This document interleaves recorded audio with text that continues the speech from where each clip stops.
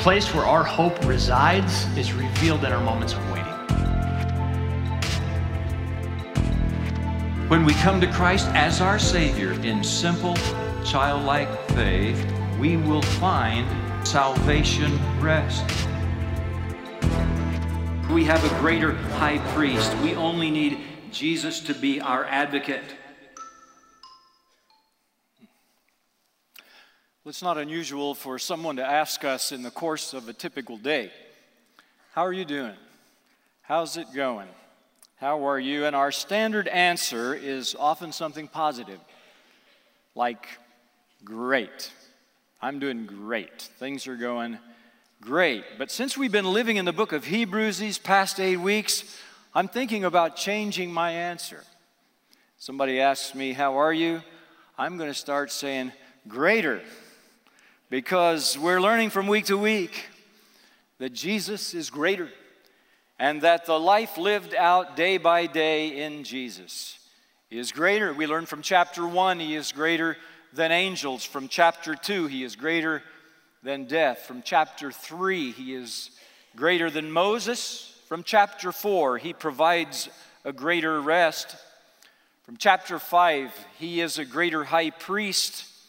Chapter 6, He is a greater Savior. Last weekend, chapter 7, He provides a greater hope. And today, from chapter 8, we will discover He provides greater promises. On June the 13th, 1995, the Chicago Tribune carried a true story of Russell Edward Herman, who died leaving a wild and crazy will. He promised trillions of dollars he didn't have to thousands of people he had never met. Now, he did not enrich any of the vast number of beneficiaries listed in his will, but he did furnish a lot of excited conversations across southern Illinois. He bequeathed a staggering $2.4 billion to the tiny town of Cave-In Rock, and the same amount, $2.4 billion, to East St. Louis. And then there was $6 trillion for the Federal Reserve to pay off the national debt. Don't we wish that $6 trillion would do it today? He provided $6 trillion to get the U.S. Treasury back on track. And the generosity of the Herman will is astounding, particularly in light of the fact that apparently the only thing of any value that he had when he died at age 67 was an 11-year-old 1983 Oldsmobile Tornado. So lacking any monetary assets and having absolutely no legal standing, his last will and testament probably resulted in little more than some amusing gossip in area coffee shops. Russell Edward Herman. He might have had good intentions, but he lacked the resources to make the promises in his will a reality. And in stark contrast to that is the will of God. Because He not only has made what the Apostle Peter calls great and precious promises. Patrick read that text for us a little earlier in the service. He has the ability to follow through on every single one of them. So just how many of these great and precious promises are there in the Bible anyhow? 100? Maybe 1,000? How about 10,000? Well, Dr. Reginald Dunlap, who has documented them, says there are approximately 30,000 promises in the Bible. And I want you to look at these verses that declare that God is faithful to keep His promises. In Numbers 23:19, God is not a man that He should lie, or a son of man that He should change His mind. Does He speak and then not act? That's a rhetorical question. Implied answer, no, He does not speak and then not act. Does He promise and not fulfill? Rhetorical question. Implied answer, no. 1 Kings chapter 8, verse 56. Praise be to the Lord who has given rest to His people Israel, just as He promised. Not one word has failed of all the good promises He gave through His servant Moses. And then in Joshua 23:14, you know with all your heart and soul that not one of all the good promises of the Lord your God, that the Lord your God gave you has failed. Every promise has been fulfilled. Not one has failed. 1 Peter 3:9, the Lord is not slow in keeping His promise, as some understand slowness. He's patient with you, not wanting anyone to perish, but everyone to come to repentance. And finally, Hebrews 10:23, let us hold unswervingly to the hope we profess, for He who promised is faithful. So, would you believe me today if I told you that you have been named as a beneficiary in the will of God?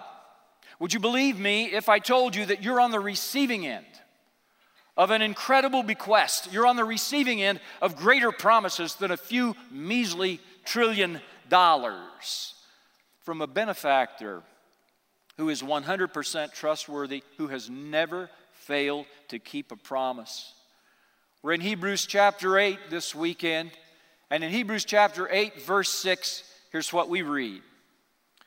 But the ministry, the high priestly ministry of Jesus. You remember there's only one mediator between God and man, and that is Jesus. He is our one and only high priest. The high priestly ministry of Jesus that He has received is as superior to theirs.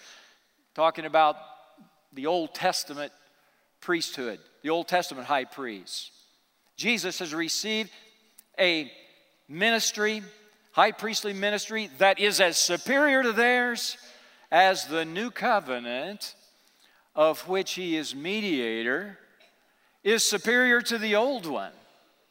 And it, referring to the new covenant, is founded on, here it is, better promises, greater promises.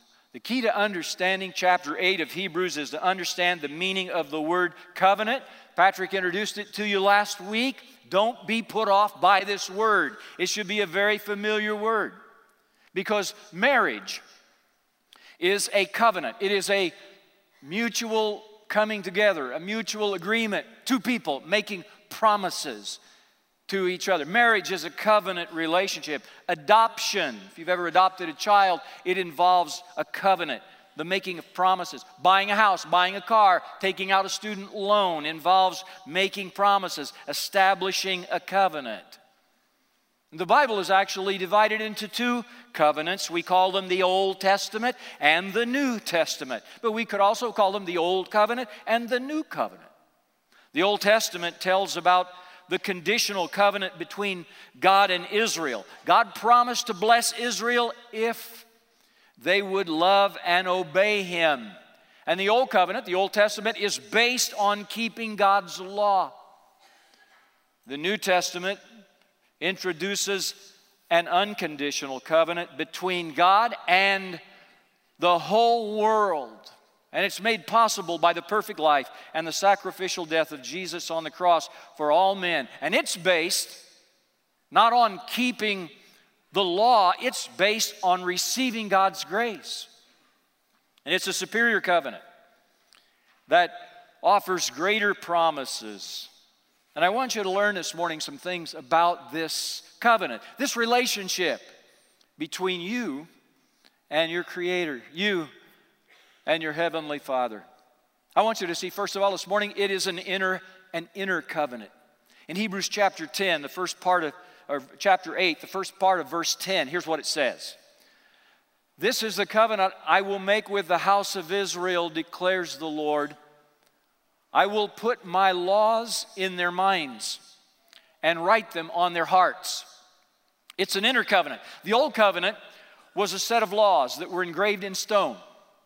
The new covenant is written in our minds, in our hearts.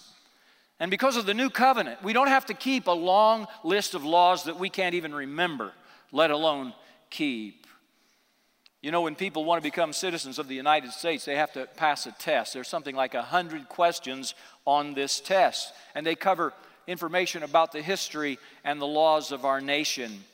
Now, imagine what it would be like if you could go to a free clinic You want to be a citizen of the United States. You go to a free clinic and they will give you a physical shot.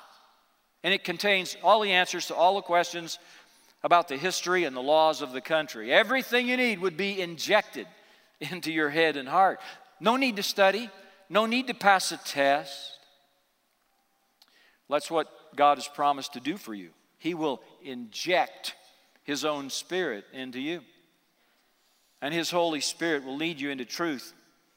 And will show you God's will by speaking to your conscience. And the Holy Spirit lives in you, influences your mind, changes you from the inside out, conforms you over time to the likeness of Jesus. Listen, inner transformation. It's infinitely better than keeping religious rules and regulations. But some people today still have the idea that rituals can make them holy. But a person can go through holy routines and still have an unrepentant heart. It's possible to come into the presence of the Lord in worship assemblies and have secret sin in your life. I'm not naive. I know there may be people present in this worship assembly right now who are embezzling funds from their employer. Maybe someone in this worship service this morning who's involved in sexting. Maybe someone here this morning who is a closet alcoholic. Someone who's addicted to prescription drugs. Maybe a husband who is emotionally and physically abusing his wife. A wife who is in a secret adulterous relationship. I remember when a time when a man wanted to be baptized in our baptistry so he could get a baptismal certificate. So he could show that to a priest. He wanted to marry a Catholic girl. He didn't understand baptism. He saw it as an outward ritual. But a baptismal certificate does not provide the inner change of heart that humility and repentance and a surrendered life produce. And God wants our hearts. He does not want outward conformity. He does not want outward capitulation. He does not want outward obedience. Just look at this indictment of outward religion with no inner conviction or no inner devotion. Matthew 15:8, these people honor me with their lips, but their hearts are far from me. God is interested in your heart. Not religious ritual, not form. That's the old covenant. The new covenant is an inner covenant. It has to do with letting Him write His words, His law in your mind and on your heart. Now look at the back half of this same verse in Hebrews chapter 8, verse 10, and we find out that the greater covenant of Jesus is also a relational covenant. It's an inner covenant, but it's also a relational covenant, and you see that in the latter part of verse 10, where God says, I will be their God, and they will be my people. Can you capture the wonder of this? God has made us His own people. We're citizens of an eternal heavenly kingdom. But we're not just arm's length citizens. We're children. Children of the King. We have access to the throne room. We've been adopted. We've been chosen. And if you're here this morning and you're a good father, you are an involved father here today, just know this, that the way you feel about your children is the way your heavenly Father feels about you. I seldom watch golf on television. To me, it's kind of like watching HGTV. Just puts me right to sleep in the middle of a day. But I do remember a scene. I do remember a scene that unfolded in 2004 when left-handed golfer Phil Mickelson won the Masters degree. The first thing he did when he got the Masters trophy and he put on the Masters green jacket, the first thing he did, he reached down and scooped up his little girl in his arms. And he held up the winning trophy with a big smile as his little girl planted a sweet kiss on his cheek. And I felt emotion well up in me. Watching professional golf, having emotion well up in you. And then it hit me. The reason was it pictured for me the kind of relationship that God wants to have with you and me. He takes great joy in us, His children. He wants to hold us up as His trophy. He wants to hold us up and show the watching world what He can do with a surrendered life. Here it is in Romans chapter 8, verse 15. So you've not received a spirit that makes you fearful slaves. That's the old covenant. That's the Old Testament.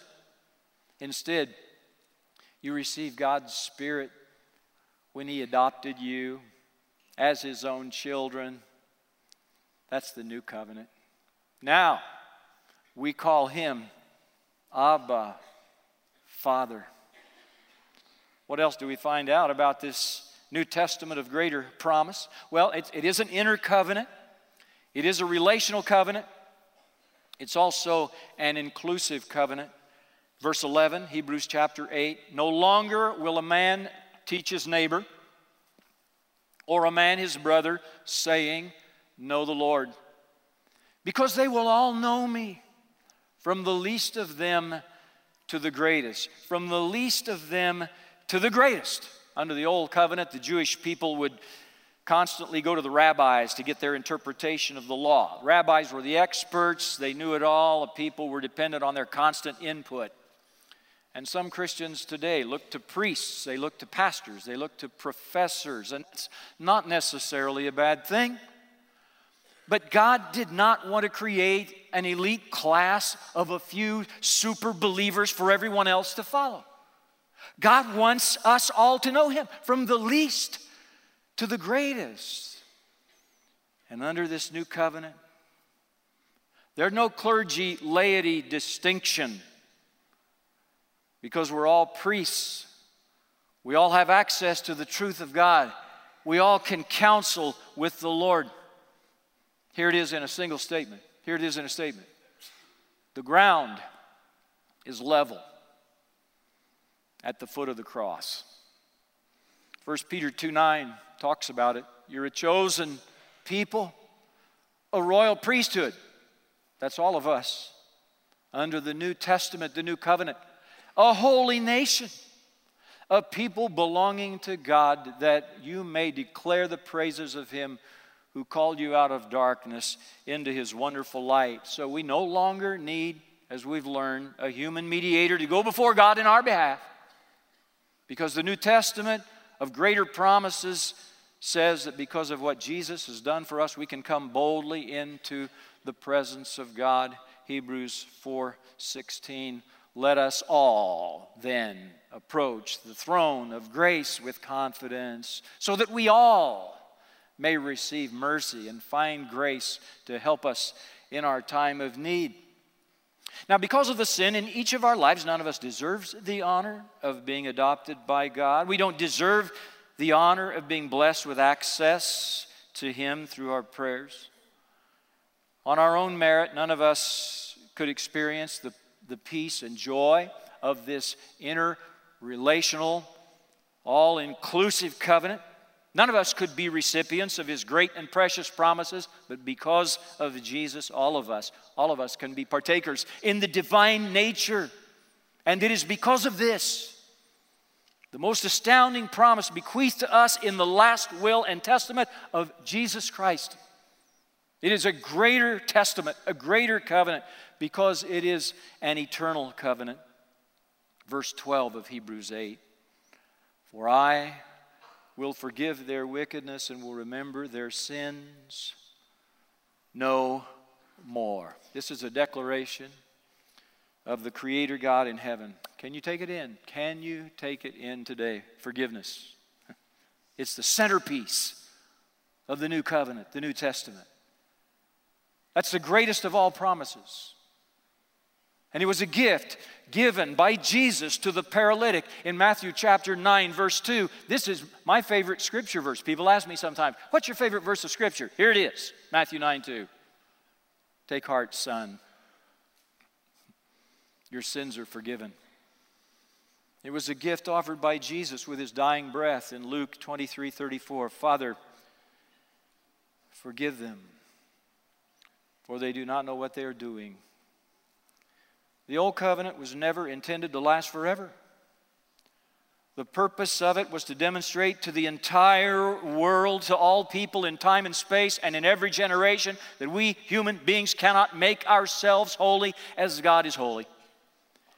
And we cannot enter into the presence of a holy God on our own. And we cannot save ourselves from the penalty of sin by our own efforts to be righteous. And we don't have it in us to do enough to deserve heaven. The Old Testament should convince us of these facts. But now the law is obsolete. It served its purpose. It has been replaced. It demonstrated to us our need for a Savior. And in Matthew, Mark, Luke, and John, the New Testament begins by introducing that Savior. And so we're under an eternal covenant of God's grace. And here's the period on the sentence. Verse 13 of Hebrews 8. By calling this covenant new, He has made the first one obsolete, and what is obsolete and aging will soon disappear. Time and time again, the Jewish people failed to obey God's law, and they suffered the consequences of their disobedience. And over again, they ignored God's commands. Over and over again, they turned away and worshiped other gods. They grumbled and complained. Their hearts were often far from God. Even as they worshiped Him with their lips, their obedience was spotty at best. In case there's any doubt in your mind, we're not all that much different than they, except for this. For Jesus' sake, and because of His perfect sacrifice for your sins and mine on the cross, God's greatest promise is to forgive our wickedness and remember our sins no more. We need only to believe in Jesus and to receive Jesus and to trust Jesus and surrender to Jesus and imperfectly live a life that honors Jesus, knowing that His covenant, His testament, His will is eternal. And God always keeps His promises. Will you pray with me? Father God, when we review the scope of history from creation in Genesis to the consummation of all things in the book of Revelation, we marvel, Lord, at your wisdom, your patience, the genius of your plan to demonstrate to us through the ages our imperfection, our need for a Savior, and then to send Jesus, your Son, our Savior, into this world to reveal your heart, to extend your grace. And Father, we pray that not a person in this assembly today will miss it, and that they will rivet their attention on Jesus, the one who makes the greater promise, the greater promises available to us if we know Him and love Him and serve Him all our days. In His name we pray. Amen. I need to transition this morning from the message on Hebrews chapter 8 to a letter that I want to read to you, my church. I want to begin with the words of Ecclesiastes 3, 1 through 7. You'll recognize them. There's a time for everything and a season for every activity under heaven, a time to be born and a time to die, A time to plant and a time to uproot, a time to tear down and a time to build up, a time to weep and a time to laugh, a time to mourn and a time to dance, a time to embrace and a time to refrain from embracing, a time to search and a time to give up, a time to keep and a time to throw away, a time to tear and a time to mend, a time to be silent and a time to speak. And this morning is one of those times when I need to speak. But to be honest with you, it has a little bit of a bittersweet feeling for me to announce that after careful thought and prayerful consideration, Kayleen and I have decided it is time for me to retire as senior pastor of Crossroads. When I was called to serve at Crossroads in 2007, the elders and I were aware that there were a couple of unique facts to our partnership. First of all, I was coming from a long tenure as president of a Christian college. So how would my spiritual leadership transfer from the context of a college community to a local church family?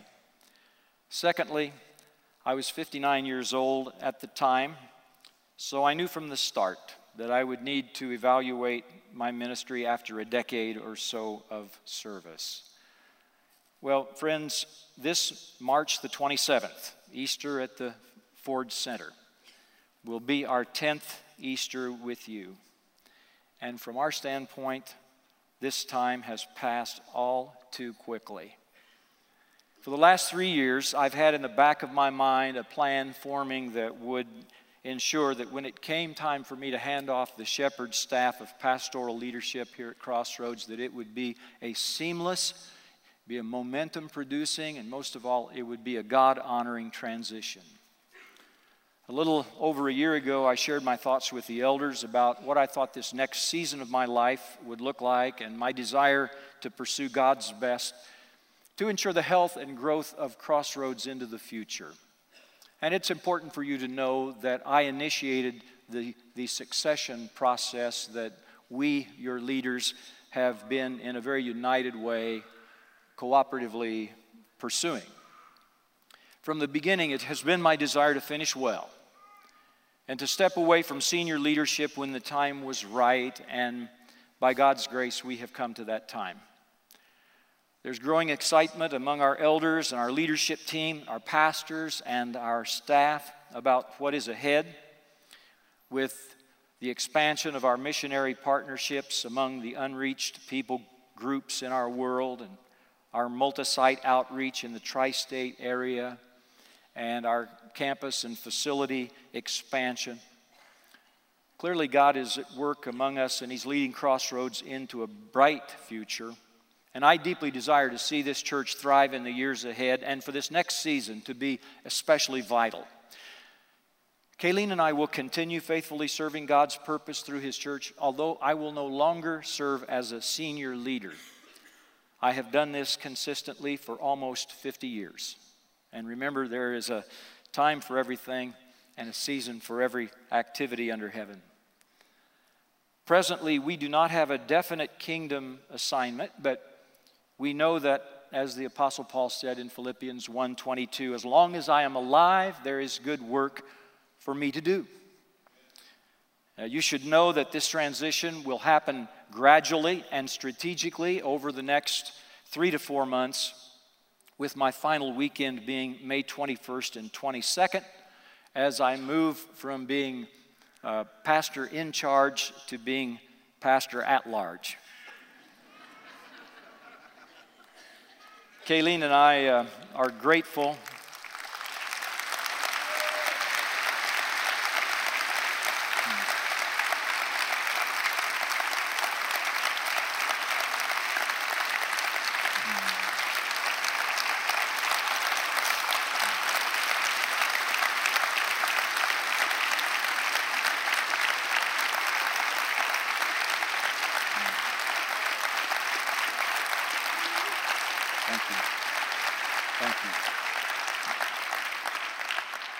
Thank you so much. Kayleen and I are grateful beyond words for the genuine love and the practical kindness and the deep respect you've shown to us and the leadership that you've entrusted to us through the years. I have said it to our leaders, and I want to say it to all of you today. It will be harder for us to say goodbye to you after nearly 10 years than it was to say goodbye at the Bible College after 34 years. And it's because of the special ties that bind a shepherd to his flock, a pastor teacher to his church. So we humbly thank you for granting us the privilege of serving you and serving Jesus with you. We love you all. At Crossroads, we'll always have a very special place in our hearts. And I want to give opportunity for the chairman of our elders, Paul Special, to share a second announcement with you. Thank you, brother. Thank you, brother.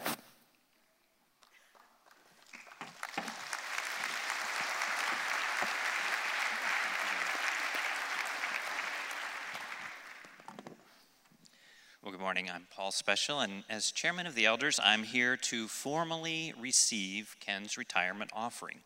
Allow me first to simply acknowledge, on behalf of all of us, the staff, the elders, the entire Crossroads body, that we respect the prayerful consideration that Ken and Kayleen have made in reaching their decision to retire. Furthermore, we completely honor that decision. Reaching this planned retirement milestone in a God-honoring fashion after running a gallant race is a remarkable achievement in and of itself. Secondly, we want to acknowledge the faithful service of Ken Idleman as our senior pastor. We certainly have all benefited from the investment that he has made, his investment into our lives, his investment into our body, and into our community. We have all profited from the steady and confident leadership of this giant in the faith.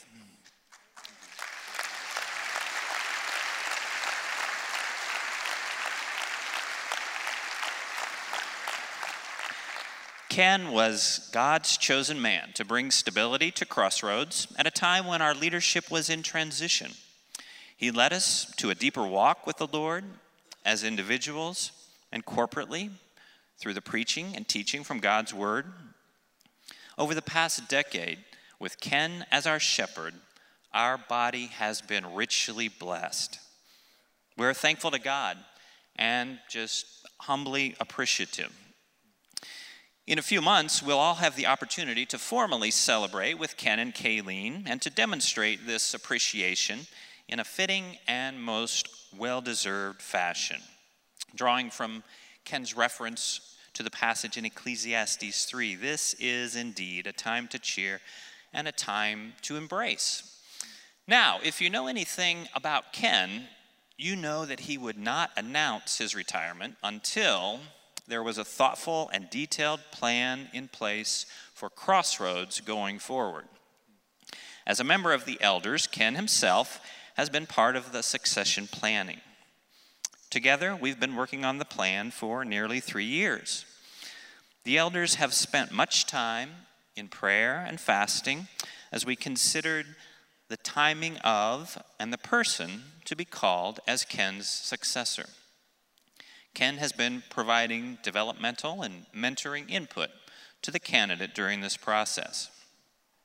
At the same time, all the elders have been thoroughly investigating, studying, interviewing, and mentoring, and largely investing in the candidate that we want to put forward to you today. This candidate has been found to be worthy of the call. When one considers his faith heritage, his dynamic home church, his exemplary marriage and nuclear family, his collaborative approach to leadership, and his strong sense of God's calling on his life, the elders are united in our conviction of God's leading. In 2 weeks' time, with our congregational vote, you'll all have the opportunity to affirm the elders' unanimous recommendation for Ken's successor. And so it is with great pleasure and anticipation of God's blessing that we call the future lead pastor of Crossroads Christian Church in the person of Patrick Garcia. Patrick, would you join us, please?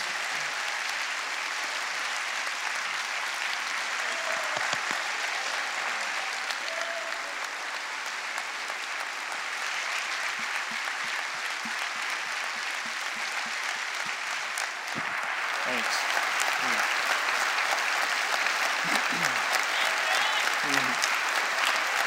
Thank you. Be seated. Be seated. Thank you so much. You know, this has been quite a journey for Savannah and me in this process when the elders began engaging me in this discussion, and we have prayed and fasted and sought counsel over this decision. And so, to say the least, we are honored and humbled yet excited about the possibility of serving our church in this role. You know, the foundation that Ken has laid here for the past decade or so gives me the confidence to know that our best days as a church are still before us. Now, filling Ken's shoes won't be easy. It won't even be possible. So just take those shoes with you, all right?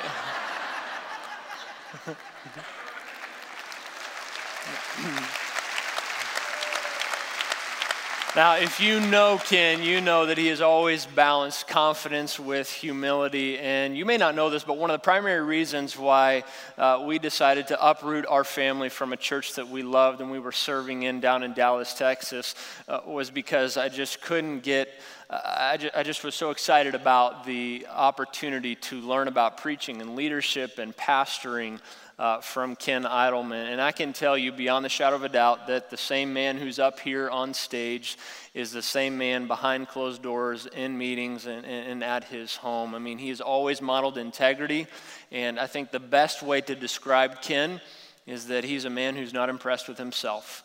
And that is really unique and really special, and we have been so blessed to have a leader and pastor in him the past 10 years or so.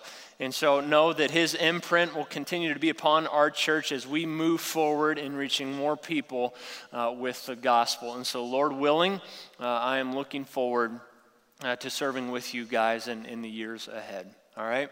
Let's pray. God, I know that a lot of us in here right now are just experiencing a mix of emotions from shock to sadness to maybe angst.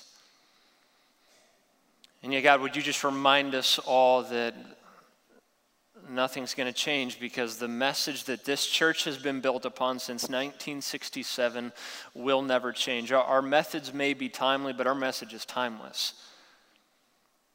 And Jesus, it was you in Matthew 16 that promised that you would build your church. And yet we look over the past 2,000 years of church history and we see that you've always used available men and women to accomplish your purpose, to advance your mission in this world. And God, over 10 years here at Crossroads, you have done just that through Ken and Kayleen. I can't think of a more faithful, loyal couple who seeks to bring people to you and serve people in brokenness. And God, you tell us in your word that those who are deserving of honor should be honored. And God, again, I can't think of another couple that is more deserving of that. They have truly been a gift to us, to this church, for 10 years. And so, Lord, for the next 3 or 4 months, help us to just honor them the way that they deserve to be honored.